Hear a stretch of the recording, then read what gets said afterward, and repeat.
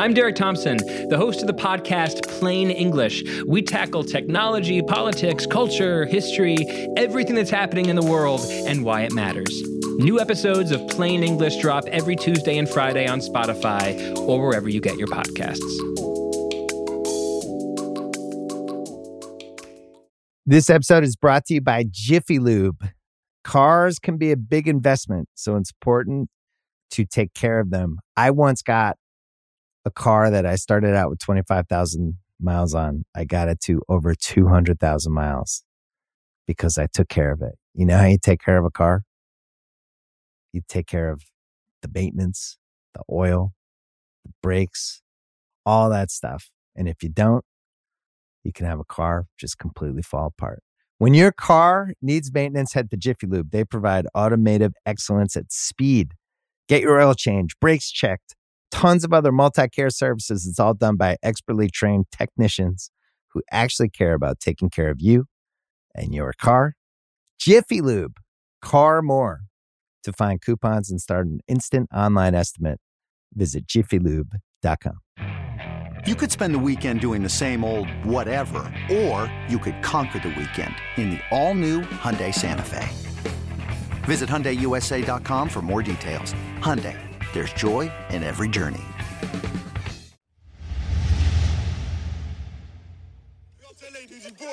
The man them couldn't, so the girl them did.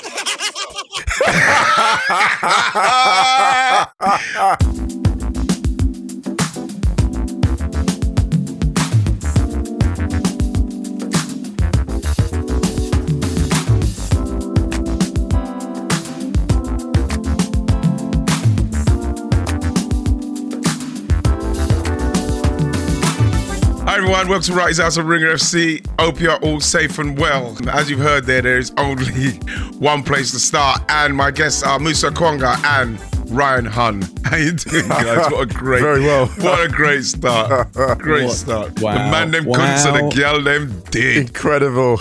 England have won a major tournament in our lifetime. Fucking brilliant. Can I say this? Like, so just headline figure, England 2, Germany 1 after extra time. What a final. Can I just say, before we get into the analysis of the final itself, just credit to both teams, and thank you to every team that competed for an outstanding tournament, to the point where I remember after the first two games, I think I was saying to Ryan, I cannot tell you who's going to win this because there are like 6 teams who are going at it.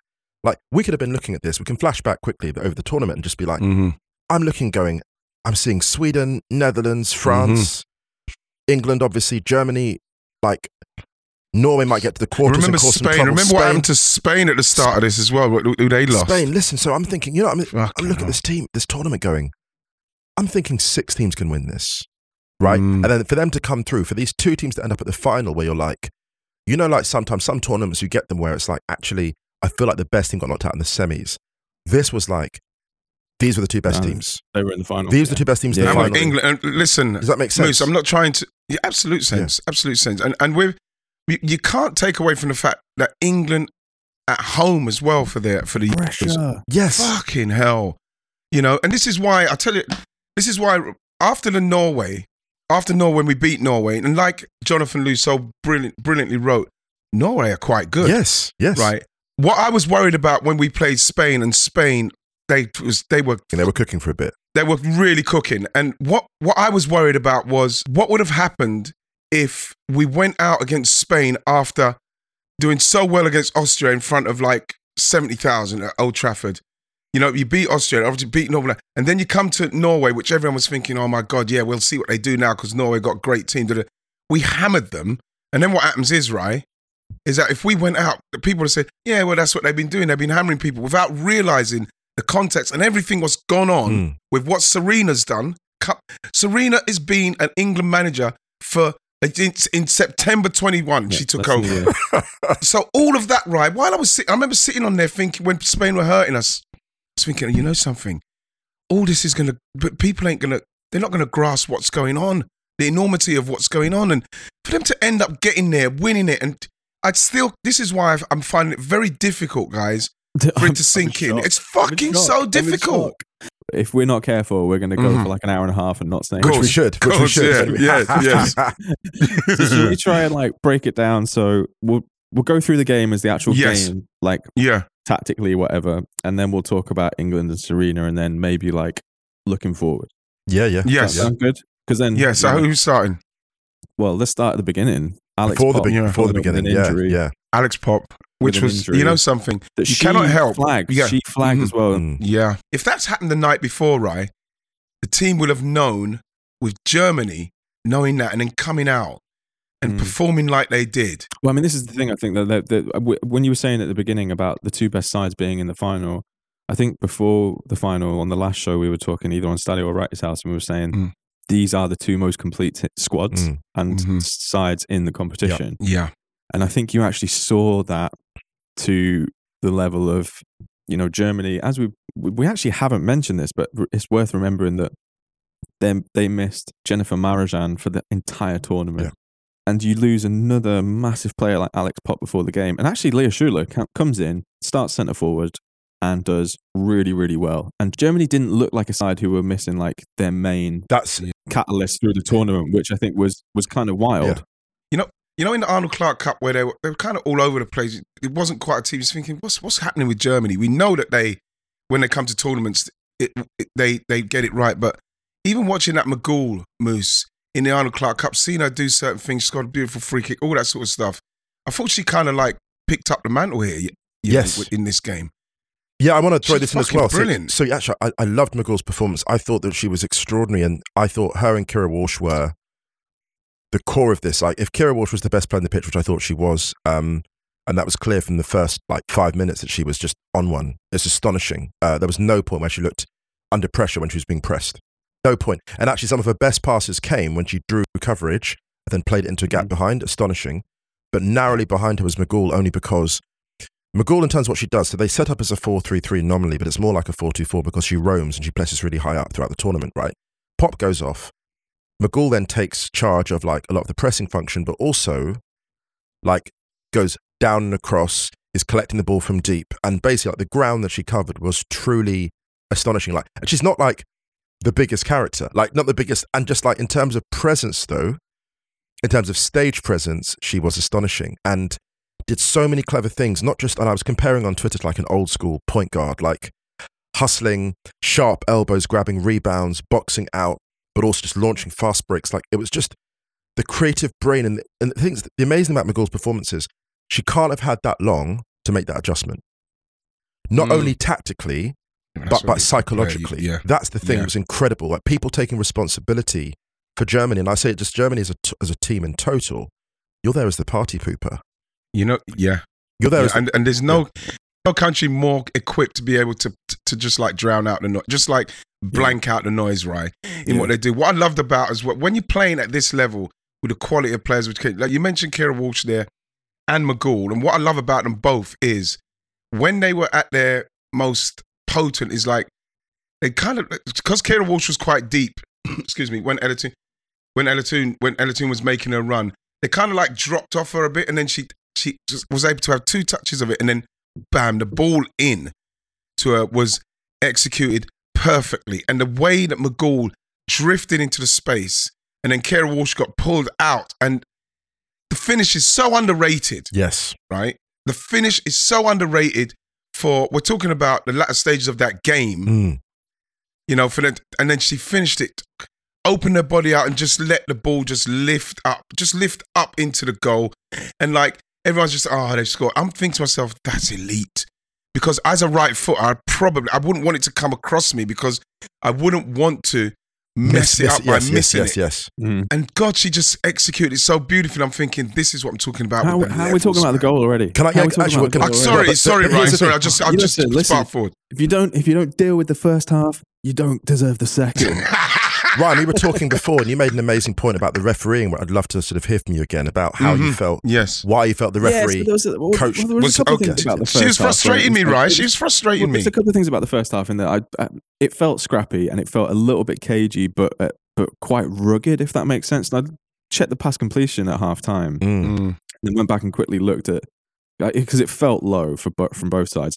And basically, apart from Germany against Spain, which you'd understand that they would have a super low pass completion rate because Spain had just were on them a lot of the time or had most of the ball. and Germany were quite kind of like hitting them on the break. Neither side had a lower pass completion rate in any game they played in the tournament. And that was, I think, just a sign of how it's not like, that kind of like unstoppable force, immovable object kind of vibe. When you get the two most complete elite sides in the final, they were essentially just cancelling them out for that first half. Yes. But with some of the refereeing decisions, a few people kind of complained about it, and I could get it. And I think that in a lot of other games, maybe some yellow cards would have been dished out a bit sooner, especially for Lena Oberdorf. And actually, she was having the kind of game where I nearly wrote a tweet saying that Lena Oberdorf is going to finally get booked in like the 75th minute for stopping a quick free kick. You know, it was like one of those. It's like doing Al Capone for tax evasion. It is. Or when you see, like how many times there have been games where you see the ref go into book a player and you're like, oh, she's off. Yeah, you just assume that she's been. You think she must have been booked already. But actually, I could understand trying to let the game flow a little bit and actually, I don't know, understand that it's a final. But then the problem is that when you finally make that first booking, like people always judge that against the ones that you've let go. Sophie Lawson wrote a great tweet about it saying that most of them were kind of 50-50 in terms of you could, you couldn't, some would, some wouldn't, and therefore it's just. Well, actually, I want to throw that in I'm glad you mentioned Sophie Lawson because her coverage for ESPN in particular has been outstanding this tournament. I want to just say that. Unbelievable. And it's been a frame of reference. So thank you, Sophie, for that. I want to say in relation to the refereeing, I have some sympathy just because looking back at the quarters and the semis in terms of style of play and the openness of the play and the free flow nature of it, I feel like the referee was not expecting this kind of attritional, abrasive, tactical. I know that other games were cagey, but this is the different level. This is a level of intensity we hadn't seen. So I don't think they were expecting the level of tactical fouling we saw. I felt like there was two big conversations at half time. I felt, and we'll get to the second half in a sec, but I feel like one was with the referee and the match officials in terms of like the flow of the game, because it really felt like her refereeing in the second half was on top of it. I felt like there was more authority. So I feel like there was something at half time happened. Also, I think in relation to like Martina, we'll get into the second half in a second, but I feel like it was almost like get to half time at 0-0. And because the way that Germany came out in the second half, which we'll get to in a bit, was vastly different to the way they approached the first, like the intensity. Well, I think both players, I mean, both coaches getting to half time at 0-0, I think they would have taken it because they both have players that we saw can come off the bench and change the game. Yeah. But I have a question. Go on. Were England lucky to get in at half time 0-0? Because there was a huge penalty shot for a handball and Leah Williamson, which was so weird because not a single Germany player appealed for it, and it happened so quick. And it went to VAR. They checked it, and the only reason that I can assume that it wasn't given was because it ricocheted off Millie Bright's thigh. But Leah had her arm up, and she was less than a yard out, and it was going in.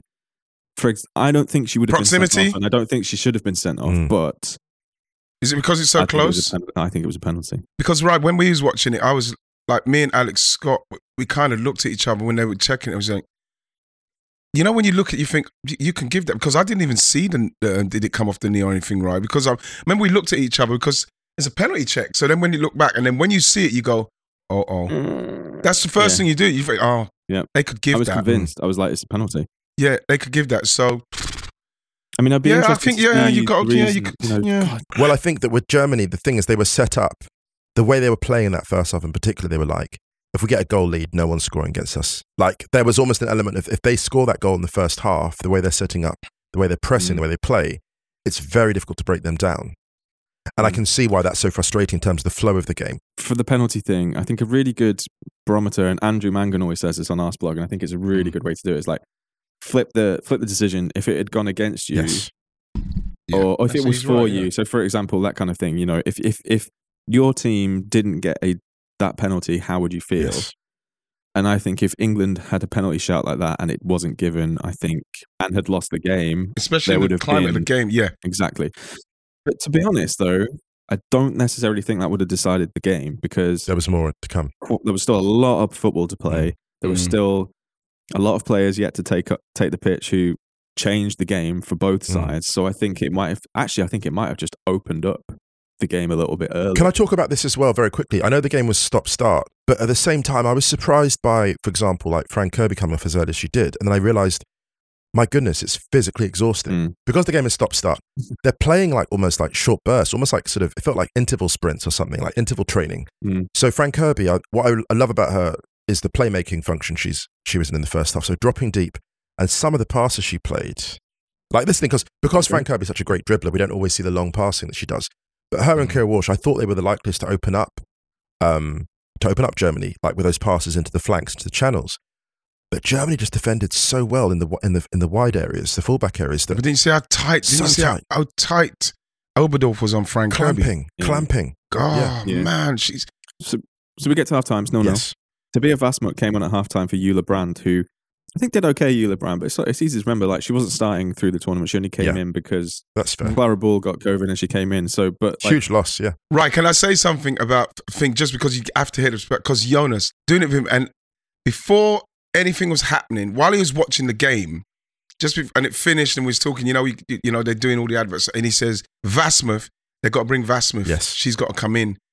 Because when they brought her in, all of a sudden, Germany's press oh my God. went to how the game should have started for us. And you saw from that time, and all of that second half, even when we did actually score our goal, it was we got the ball back kind of in an area where Germany would have and should have been pressing Keira Walsh. This is amazing that you said this, because I thought that actually England's goal showed how different the game was in the second half to the first, because those spaces were just weren't there. Yes. And the fact that Germany was so on top of England for that early stages of the second half, they squeezed everything higher up the pitch. And it wasn't complacency or anything like that. It was just Germany's momentum was shifting further and further up the pitch, and they were really pinning England in. They felt it. They could see it. It's like the boxer, Mariah. Yeah. It's like that boxer who's not expecting it. Keira Walsh foreshadowed that. She foreshadowed that through pass, because the entire first half, if you see when she's switching and when she's inviting pressure, she's asking for people to come so she can draw them in, spin them, switch. And that's a thing she does, because I've seen her do it so many times now, both for Man City and for England, that I'm like, that is a thing you're doing on purpose.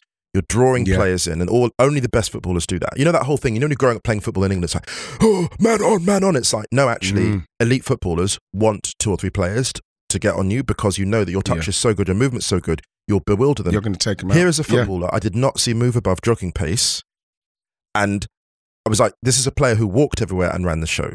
Like, I've never seen this. Like Johan Cruyff said, if you're sprinting anywhere, you've mistimed your runs. You could, yeah. I love. Shout out to you.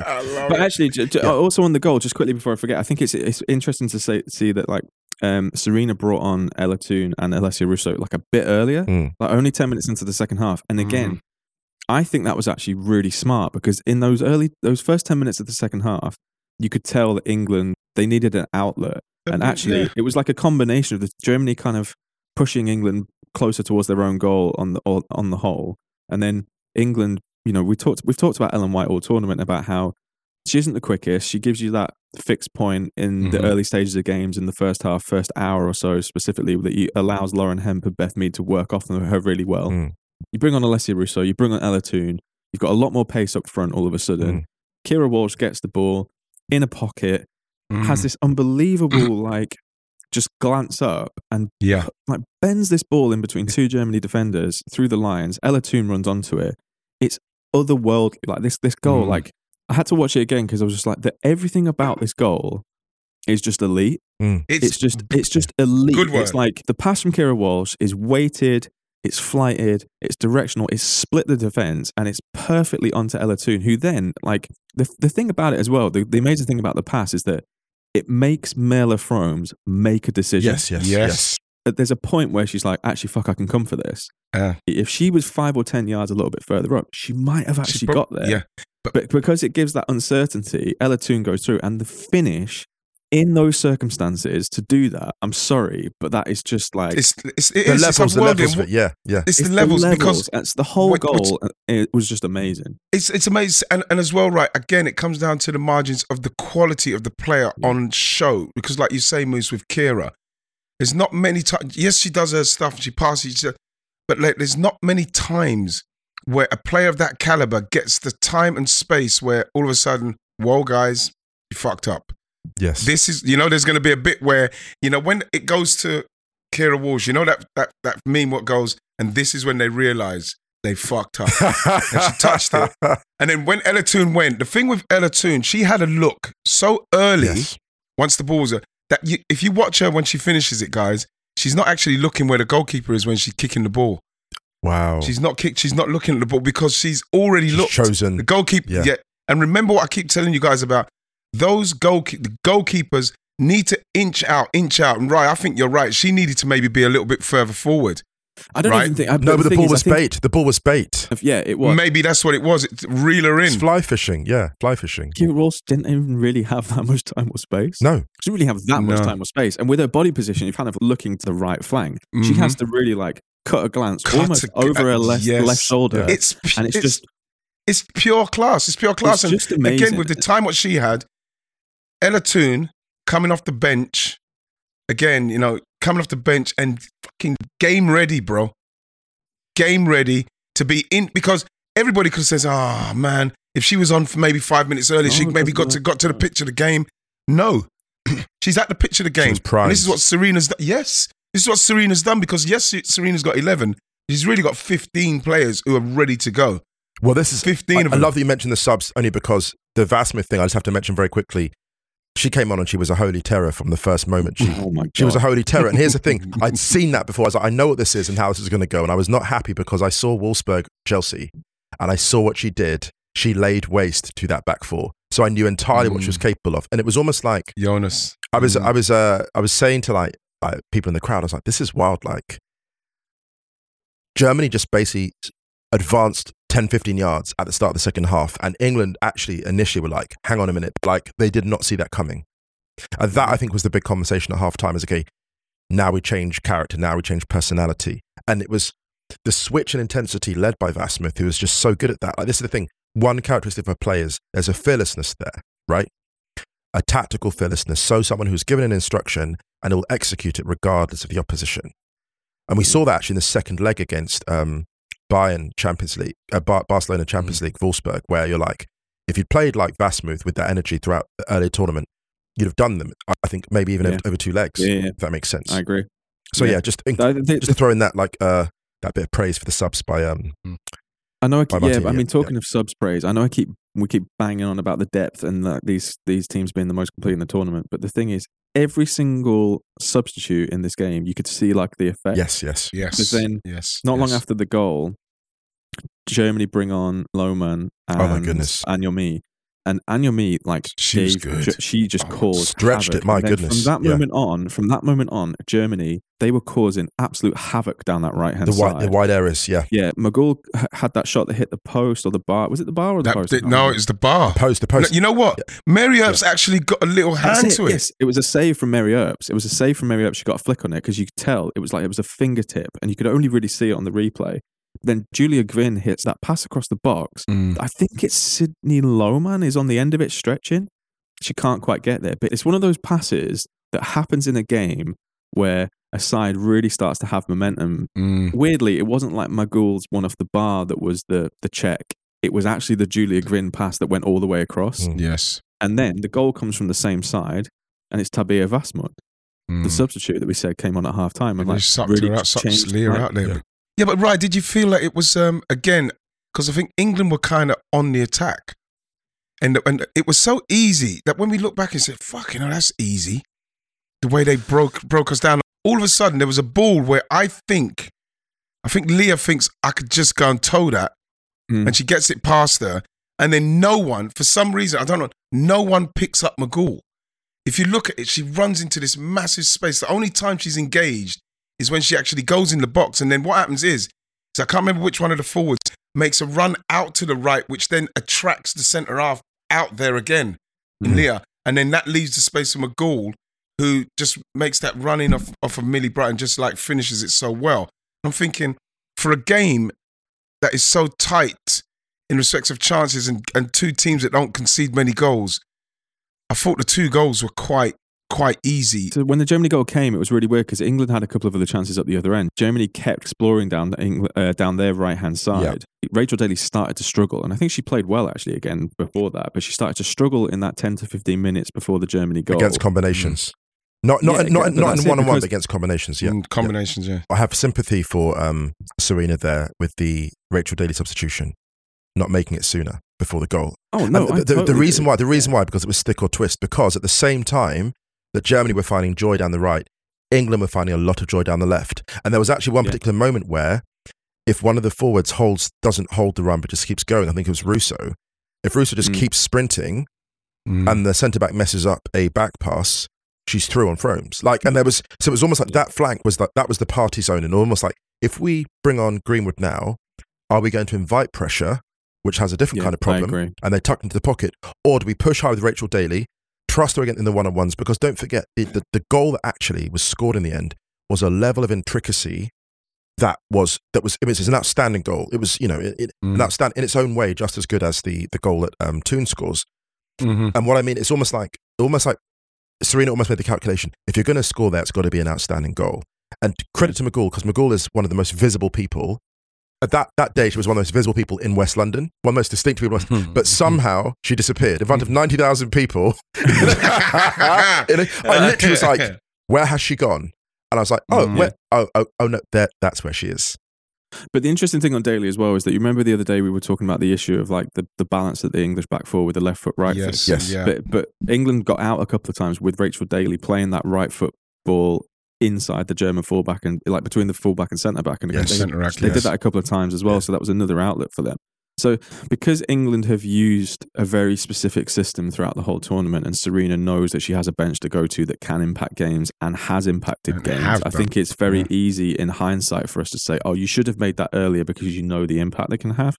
But actually, Serena, we've talked about this through the tournament. We'll talk about Serena a little bit later, but you had two coaches in the final here with Serena and Martina who are two of the best in international football at managing game states. And we've seen it all tournament, and we saw it again today. And you're talking about margins against two of the most elite teams in the tournament. Yeah. This episode is brought to you by Anytime Fitness. We're not all professional athletes, but we all have health goals. That's why Anytime Fitness gives you access to personalized plans and support from a coach. Plus, you can track your training, nutrition, and recovery progress with the Anytime Fitness app, just like the pros. With 24/7 access to more than 5,000 gyms worldwide, get more from your gym membership. Visit anytimefitness.com to try it for free today. Terms, conditions, restrictions all apply. See website for details. From the time Vasmuth came on and the way they scored their goal in ease, I saw, and anybody who can say, well, no, I kind of saw that we were going to end up getting this. I could only see Germany, who seemed to have a lot more energy, a lot more verve about them for some reason, getting into our back four than we did of theirs, because we seemed to, I thought Lauren Hemp, again, one of those kind of performances where she done a lot more coming back towards her goal than she'd done for us going forward, which was her job yesterday. That's how it panned out for her yesterday. So once we got into like the second half and especially the extra time, I was really worried for us, because I was thinking, well, who's it going to be? Who's going to break their defense, get down and then do something like we're seeing Germany do to us so frequently? They were doing it so often. They were breaking through. Oberdorf was getting the ball out there. They were coming in. They were making runs, and it was coming across our box and things like that. I was thinking, how are we going to score? It's going to have to be a set piece. I couldn't see it any other way. I couldn't see who was going to do it, because you looked at Alessia, and after the first few runs, right, she looked like she was really struggling. Because it's not like Alessia's going to come on and we're going to play it into her, and when she gets it, her job is to hold it, go and support her, and then play off of her from there so as we can move up the pitch that way. We were still playing her as somebody that, if we're going to run it into the channels, and she didn't have the pace to go down there, because I thought Hegerin, she had a fantastic tournament game. And outstanding. But this is the thing, in the final, can you really, no one had a howler. No. People got exhausted, but no one had a howler. It's that Wembley pitch. People don't really, it's spongy, guys. It's so draining. The challenge I felt for England was that with Fran Kirby going off, understandably, probably some exhaustion, some tiredness. She ran herself around. They lacked that kind of playmaker in the sense of like someone initiating the play. They've got people that can beat people off the dribble and create chances, but it felt like they didn't have that kind of like that consistent playmaker who was really at that level. Because Lauren Hemp, brilliant player, I think was just in terms of rhythm, was maybe just not in terms of the playmaking rhythm, not a criticism, but just how it panned out.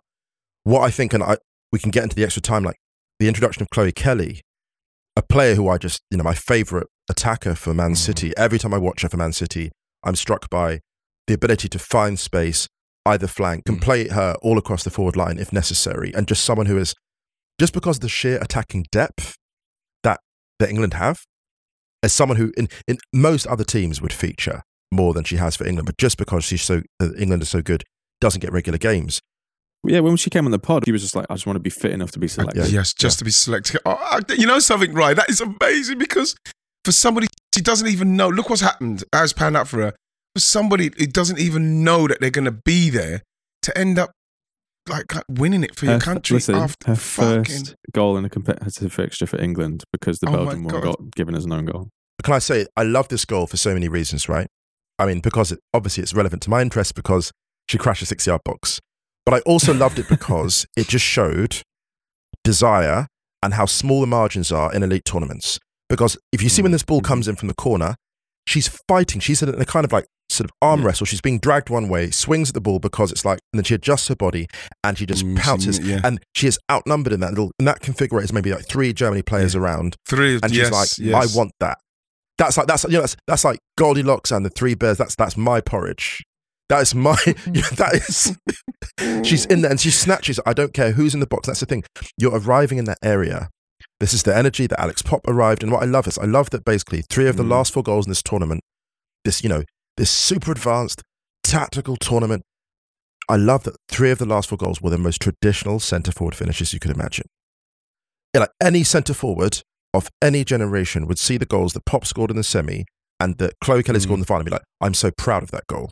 I'm so proud of the ugliness and the desire behind that goal. I just loved it. It was like, a lot of people were like, it was scrappers. Like, no, you have to understand, in a game of this magnitude, in a tournament this tight, that's actually the perfect goal. But this is again what I'm saying about, you say about Lauren Hemp, and there's been moments in the tournament all through the games in that where she's shown quality that has helped us to win games. Because again, that corner is like Beckham, 99. Who do you want to take 2 corners for you because because the game's on the line?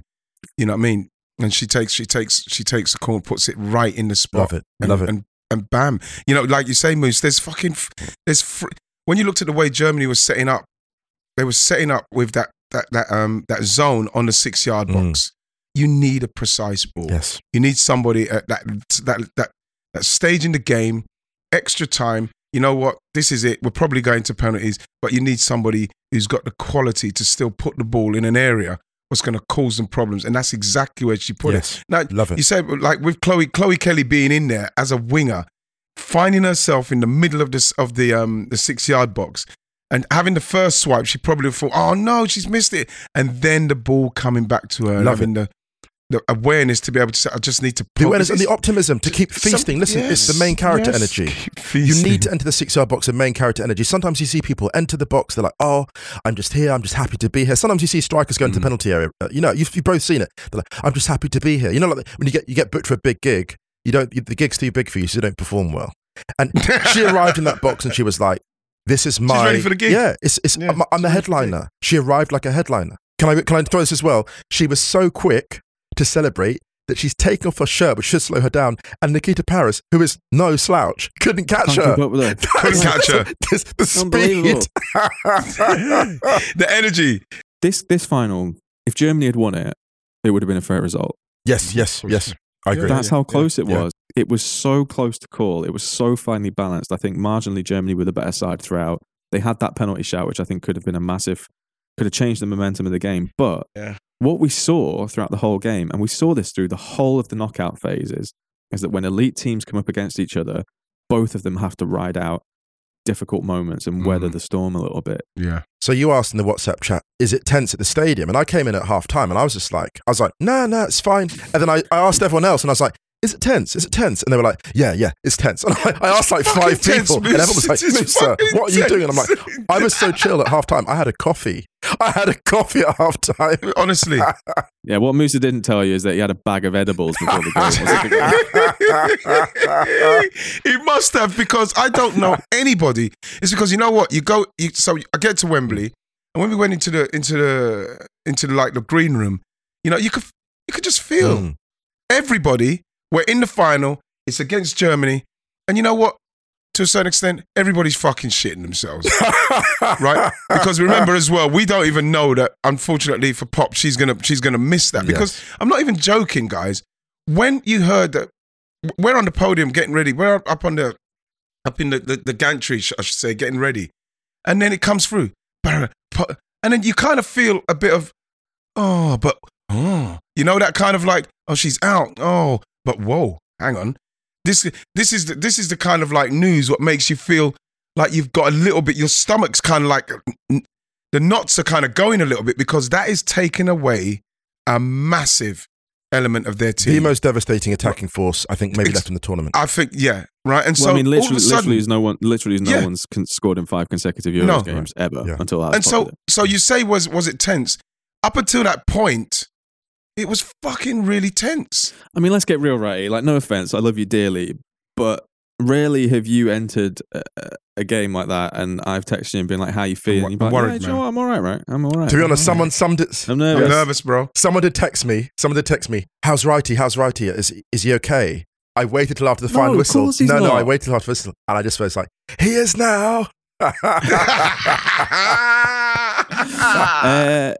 So let's wrap on the game stuff because we've done quite a lot on the actual game itself. Yeah. And before we go to a break, we're missing a very chaotic voice, but luckily, Chaos Flo voice noted us at fuck knows what time last night because we had to get her voice on the podcast. So we'll play out on Flo's voice note to the break. Nice. On the Met line back home, and you can probably hear it is absolute chaos. It is 11:30. So hours after the final whistle, and people are going nutty. I mean, I can't believe England won that. Germany were absolutely all over them as well in that second half, and in extra time, I thought they were clinging on for dear life. I thought it was penalties or bust. That was the only way they were going to win this game, and they made it happen. They fucking made it happen. They did the job done. They are winners now. They are winners. No one can ever take that away from them. That is the marker now. They won it. They fucking did it. They won it.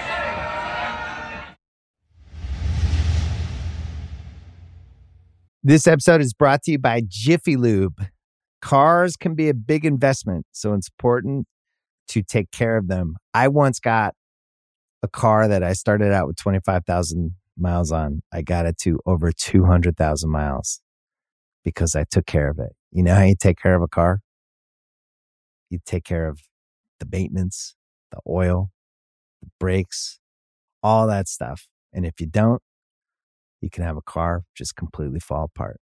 When your car needs maintenance, head to Jiffy Lube. They provide automotive excellence at speed.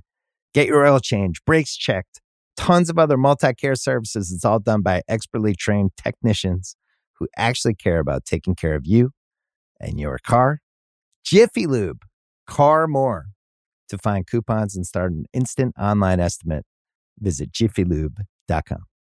When you need mealtime inspiration, it's worth shopping Kroger, where you'll find over 30,000 mouth-watering choices that excite your inner foodie. And no matter what tasty choice you make, you'll enjoy our everyday low prices, plus extra ways to save, like digital coupons worth over $600 each week. You can also save up to $1 off per gallon at the pump with fuel points. More savings and more inspiring flavors make shopping Kroger worth it every time. Kroger, fresh for everyone. Fuel restrictions apply. Should we just pick up Serena first? Because Pick up Serena. She has done what no coach has done before. Back to back, bro. Back-to-back Euros with different countries. Wow. Oh my God. Complete praise for her incredible achievement. And but also Martina's record in this tournament is superb in terms of what she's done. And what I love about them as coaches is, and I maybe said this earlier, but they both coach for 2 hours and penalties. Yeah. They have a whole game strategy in their heads for this is going to pan out a certain way, because you can see that by their substitutions. You can see the way they manage a game in stages. Ellen White is on early to press. That's the attrition. We bring in Russo here. We bring in Toon here. Take Kirby off for the playmaker. We bring in Chloe Kelly as a wide forward. Everything is calculated. Everything is there. And so what I love about these coaches is every single point, even watching them in the touchline area, their movement actually within the box is quite similar. Like if you look at like the movement of centre forwards, if you did like a heat map for them very interesting in terms of like, particularly the second half, the spaces they're taking up in their own boxes even, like they always give a sense of control. They're proactive, they're visible, so the players can see them, they're giving instruction, but also they have their body language is controlled. So whenever you look at them, you're like, they know what they want to do next. It's incredible, just their presence, because obviously like the touchline, just watch like Wenger on the halfway line or whatever, the way that a coach conducts themselves, Serena, Martina, whoever it is, where they're coaching, is that message that you're sending, and what she's managed to transmit throughout the entire tournament is a sense of calm. Even but the only coach to pick, I think the coach in the US to pick an unchanged lineup every single game. That is incredible. How fortunate have you got to be as well, though, Mister, to be able to do that, to have no injuries and no COVID, of course, and be able to, it's luck as well. Things are going for you. Yeah, you need when luck you can do that. Absolutely luck as well. But also the guts, because how many times have we seen coaches in different tournaments, different stages, ages, bow to public pressure and introduce a player as a starter because everyone's clamoring for it? What we call fan service. We're not going to name names on this podcast because we don't like to name and shame, but there are coaches in previous tournaments, different incarnations of England teams, who have done the kind of fan service, and it has cost generations. Serena didn't do that. She's like, we have a plan. This is how we're setting up. Yes, the team knows what's coming, but they're not ready for the intensity and the variation within which, because even like with England starting as they did, like let's not forget, England started in this final. Is their best start in a game in the last three since the quarters. Yeah. Since in the knockouts, if that makes sense. So she got that right, if that makes sense. Yeah. I love Moose. From the start, because remember we appointed her a year before. She had to do the Olympics with the Netherlands, and from the time she came in, when they appointed her, of course she was she won the Euros, the Women's Euros. I was over there. I watched it happen at home, and what you got from her then was a calmness, a manager. Every time she'd done her interviews, she's very much, she's there. She's present. She's not like anywhere else. She's not thinking of the noise around her and anything. She's saying what she's saying right in this moment. And that, you notice that with her. And from the time she's taken over for us, no airs, no graces, no this, no that, no whatever. And just focus on, yes, we've beaten teams 10s, we've beaten 20s, 8s. But you could see that she was so focused on specifics like, no, we need to do this better. We need to be more ruthless here. We need to be tighter here. You know what I mean? So there's a lot of noise going on. This needs to happen. That needs to happen. And we always knew that if she gets her 11, that's her 11. So how is she going to make sure that people outside the 11 are happy? And we saw it. She done it with the Netherlands. She done it with us. And I made the point last night that watching when the game finished, Beth England, who's not played a minute, she ran to her and hugged her like she hadn't seen her mum for like two years or something after COVID. She honestly... That says everything to me about how this woman is and how she's dealing with this and how she's made it so inclusive and everybody's got a part to play in it. You may not play a part to play in it, but you've got a part to play in it. She's done it. She's managed this team, this talented team, a team that we believed should be doing this. It didn't happen under the previous managers because let's face it, we're talking about an elite manager now who's got the best out of them. Yeah. I can't praise her enough. You can't. See when her face comes up right, everyone goes crazy when her face goes up on the board. Can I throw this as well? Can we award the biggest bunch of flowers ever awarded on Wright's House? It has to be, yeah. We're going to have to get a truck. And if we're going to do that as well, can I just... Serena? I want to throw this as well. Official? Absolutely. Official, she's got flowers for Serena. And also, can I just say this, and it's an obvious point, it's been said before, I throw it in. One thing, and I'll just throw this into the universe, I want to speak it into reality. I would love the generations that went to the final, 84, 1984, 2009, and now, to have a roundtable conversation about that legacy and what do you think got you over the line? What were the margins in 84? What were the margins in 2009? Hope Powell, obviously, who played. Remember, we hosted it in 2005. Right, and then Hope Powell, who played in the final, and then I think coached in 2009, and just have them all in a roundtable and be the lineage. Moose, the lineage. Moose, remember, in 2009, the only reason why it was on television in the first place, it was on Eurosport, I think, was because England were in the final. They didn't even care about it. Who did they lose to? Care. Germany 6-2. Wow. We went out in 2005. We went out in the group stage. People didn't even know. I remember saying it, and they said, we hosted it. Yeah. That's why Alex was saying yesterday, these people, when they were talking about hosting it in these stadiums, everybody's, no. Football clubs didn't want the women's game in their stadiums. Yeah, we talked about this before. Like, and do you know what? It's 101 years since the FA ban began. 101 years. Serena. Mm-hmm. So until when Serena Wiegmann decided to become an international manager, mm-hmm. Germany were on a roll of 6 straight Euros, and since she has, they haven't won one. Wow. Serena, man. The blockage. Serena is amazing. And the thing that's been really interesting about her back-to-back Euros is that they've both come on home soil for the side that she was coaching, and the added pressure for that. Jesus Christ. There's a calmness to her management that is essential for being a top manager. Yeah. You know, because it seems like she can naturally blank out the noise and go straight to the core of what she needs to do. It's like we were hammering teams, and you could see in her face and in her interviews and people asking us stupid questions about how many goals she scored. She said, no. It's like, you know, someone's giving somebody a massive rock, and like the sculptor's got to make it. She can already see the art. She can already see it. So with everybody doing all this faff talk about, yeah, but we're scoring so many goals, we're doing this. Oh, how can she be saying that about this?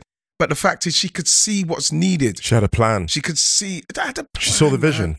And this is why when people say about being a manager, I haven't got those. People say, oh, can you learn that? For me, that must be something that comes natural to her, because it's you can see other people, they probably learn that kind of like calmness and that.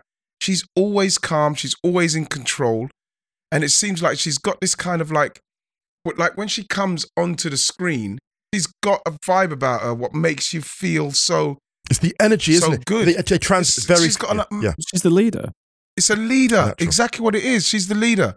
One of the things that makes this win so amazing for England, I think, is that you have all of the pressure that men's footballers have, and then you have that added pressure of breaking through, breaking the barriers, but all of this extra weight about how it can change stuff. And like that, I cannot understand how overwhelming that must feel.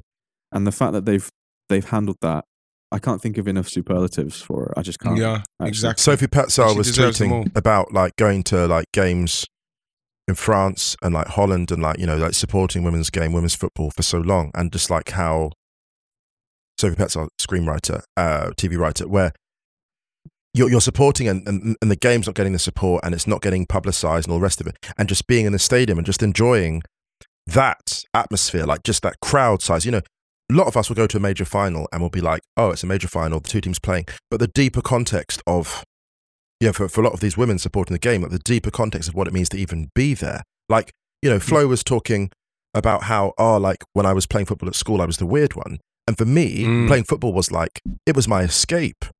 Yeah, like imagine not having an escape at a place as brutal as school can be.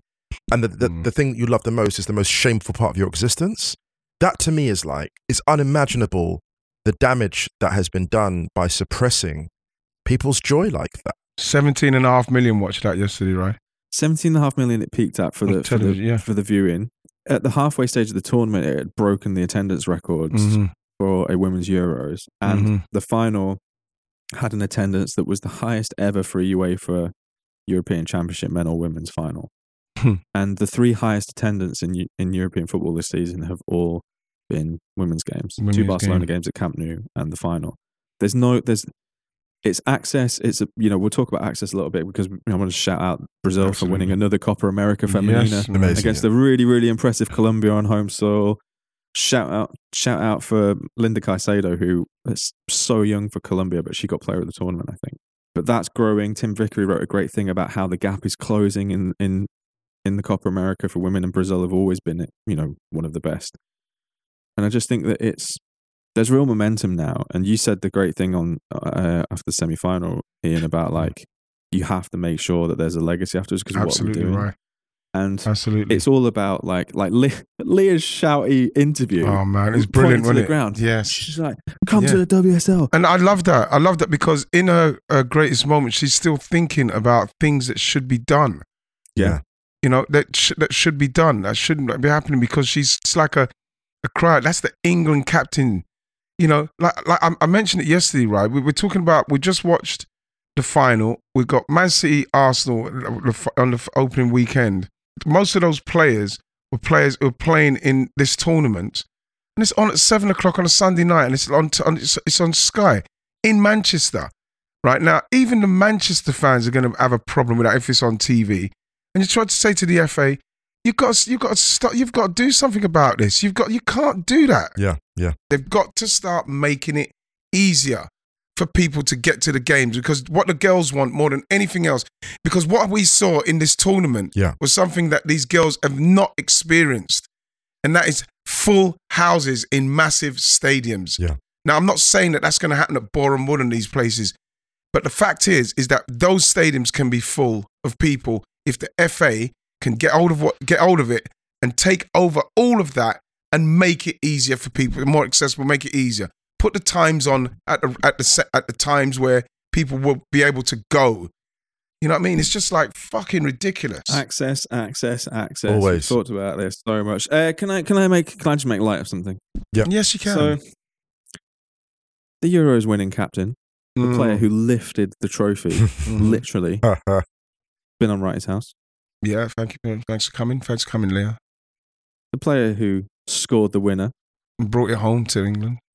been on Wrighty's house. Been right. Thanks for coming. Thanks for coming, Chloe. So, Chloe, you're always welcome. Can we shout out Leah Williamson and also Beth Mead and winning player of the tournament, God. which I think Yes, yeah. there was I think we were talking about Lena Oberdorf. She got young player of the tournament, and she was immense throughout the whole tournament. And I think if Germany had won this game, I think she probably would have won player of the tournament. Actually, it could have been one of about 4 players in the final. It could have been one of 4 players. I think that it's one of those. The way it worked out, you know, no one's going to argue with Beth Mead. No one's going to argue because winning the final as well, best player in the tournament in the winning team. Scoring the most goals, and that's what it takes. Yes, it was. But what I'm pleased about is the amount of quality players that were on show. And like we're talking about the noise and misogynistic bigot pricks who now are very, very quiet. It doesn't make no difference, because even when I'm speaking to the girls and we're in the green room and we're talking about it, it's very much a topic of why people are not actually even talking about it anymore. And as the tournament's moved on, they've talked about it less. The noise from them is less, because what I've always said to everybody is, let them speak. They're entitled to say what they say, because what's happening is, it's like, I can't remember who said it, and I'm really disappointed about it because I want to give them credit. The dinosaurs screaming at the meteor. Yeah. It doesn't matter what they say. 17.5 million people watched that yesterday. I'm going to go ask England Fan TV. It's turning blood. It's turning blood. It's turning. Well, I'm gonna just throw this in, not to promote myself on your podcast, Ian. But no. It feels. Listen. First, let me come out of my shell for a second. It's not about me. I don't like to talk about my. Says the man wearing a jumper with actual lights on. Well, thank you. He's got it's actual not about lights me. on it. It's not. I am wearing. Yeah, I want to just disclose to the listeners that I am actually wearing my Christmas sweater. I wear my Christmas in August. With the lights on in with August. The lights on in August. It's got flash. It's got like the reindeer. Do you know I'm wearing it because I woke up feeling festive? Because, listen, it's a festive season. Let me promote myself to that extent that, like, when I was coming back from down the Olympic Way, out of the stadium, after soaking up this incredible victory and looking around, I just thought, whatever happens from now, the situation's permanently changed. This has given people, and there's an incredible feeling when you go under like the tunnel, and shout out to the stadium stewards and officials, a great job shepherding people out safely. Really great job in just getting, there was no bottlenecking at all. We're coming out underneath the bridge towards the Wembley Park Stadium, and there's a really nice kind of like, the red glow of like the stone on the side, and people are singing like, England songs, and someone's holding a sign up, a Germany fan's holding a sign, and the sign basically says, whatever happens, I just want people to have a good time. I just want the teams to play well. And I was like, this right here, it doesn't go back from this, regardless of the challenges, the game phases, the community phases. It doesn't go back from this. And that to me was like, and I woke up this morning and I'm like, oh my goodness, I'm actually feeling like there's a joy there. And I'm actually writing something for this I'll put it up later at some point. But basically, like, this isn't a moment. This is a sensation, because moments come and go. This is a sensation in terms of this has lasted from the final whistle. And let's be honest, it's lasted from 2 p.m. before 3 hours before the game even kicked off to this morning, to this conversation, I'm still feeling that same sense of I witnessed something up close that is unique and pivotal. History. Yeah, There's a history. disturbance in that. Self-promo ends. Something has entered the upper earth atmosphere. Exactly. Empire felt that. You know what's happened? That's exactly what's happened. They felt it. The Sith. They felt the disturbance in the now. Force. Can I say to those others as well, to quote the Sith, to those who didn't, I find your lack of faith disturbing. Oh, good, and that's the best. I'm gonna watch it. But just back that, can I just say, back to the players, back to the people that built this game, back to the journalists who covered it, Amy Rushguy, Susie Rack, so many incredible, Molly McKelvey, absolutely, just all these people who've covered this game. I remember speaking to Beth Mead about getting to games because she was obviously coming from up the northeast and all that stuff. And because I woke up this morning and I remember waking up after games, after big games, winning it, after the celebration the night before, and you always you feel great. I just think to myself now, it's the parents, because remember, it's the parents shuffling up and down the country to get to football matches once they had to stop playing with boys at 12 to find games. I just can't stop thinking about how they must feel this morning after yesterday as well. It's just can you imagine the dad, like I say, Beth Mead's dad, I'm sorry at Boreham Wood and that, just see him just beating, how must he feel this morning? Because we're talking about a man that can see his daughter wants to be a footballer. We can't see that it's up there. It's not there because we can't see professional women playing professional football in the stadiums, because you don't dream of being a professional footballer and don't dream of being in big stadiums, which they've now done. You just dream of, I want to be a footballer. And they've done it. They've driven them all over the country just to find football. And then that happens. That is what makes me feel so good about it. Yes. Because those people they had the faith. With all those people you're talking about, Ryan, they had a faith in their children to say, if you want to play football, I don't care, you're a girl, I'm going to make sure that I get you there. And that's the reward for those people yesterday. Beth Mead's dad must be like, my life is complete. Yeah, ecstatic, yeah. It's just amazing. Unbelievable. Leah Williamson, the captain. Oh my God, did you see the picture with Kelly? Kelly's message, when dream Leah was big. Like ball girl, mascot, sorry. Mascot, and she said, and she wrote on there, dream big. Can you imagine Kelly the first Smith, time Leah took that? Kelly Trailblazers before. Did you see how she was crying? Kelly was she was bawling. And the thing is that she wrote that because that's what she wanted her to do. Kelly wanted this to happen for her, and it's happened for her. That's why she wrote on that paper, dream big. There's no way you could tell me that Leah dreamt of being the England captain to be the captain that lifts the trophy. It's honestly, I could see, there's so many women just in and around it yesterday just burst into tears. Yeah, because it's beautiful. It's fucking beautiful. Dreaming of a World Cup, people grow up, like we talked to Martinelli, like when he was 7 years old, his dad goes, one day you'll lift the World Cup, 21, you'll lift the World Cup. Unbelievable. That was a thing that existed. How do you plan for a world? How do you dream in a world where your dream doesn't even exist yet? It's just, to me, it doesn't exist. It's not there, Moose. To finish up, I just want us to not drop the ball on it like we've the legacy of the Olympics. It's it's not happening. Yeah. I can't see the legacy. This can't be the same. It cannot be the fucking same. Otherwise, like I said, what are we doing? Yeah. All right, so should we move on to the German Super Cup? Did you see Liverpool and Man City? Did you see it? Yes, I did. We did. We're going to do it all on Stadio. Yeah, and I've got a very big hot take. Okay, brilliant. Is this staying in? No, of course not. No, I'm going to tweet that whole thing. You know what? I'm going to leave it in. Leave it in. So yeah, so we'll do all the other stuff on Stadio. Stadio's going to be up Tuesday evening UK time, Tuesday morning US time. So we'll do all the rest of the football on that, and then Stadio will be on Thursday again. Because Liverpool's seasoning. Can I just say that they're seasoning food? They are. They're seasoning meat. But they did it the day before and stuck it in the fridge. I know that. Liverpool marinated. I'm going to leave it on that. I said. All right. Thanks for having us, man. Hey guys, thanks for coming in. Yeah, pleasure. Guys, I love you. Love you too, man. Speak to you soon. See you soon. Hey, thank you very much. Can I say thank you very much to the Lionesses. You've given us pure joy. Congratulations. I don't have the words, as Alex Scott would say, to quote Alex Scott. But thank you very much, Musa Kwonga. Thank you very much, Ryan Hunn. And we'll see you again next week. Like Ryan and Musa are going to be covering a load of stuff and the games that we haven't spoken about on Righty's House. But I'll be looking forward to that. But again, you know, what can I say? It came home.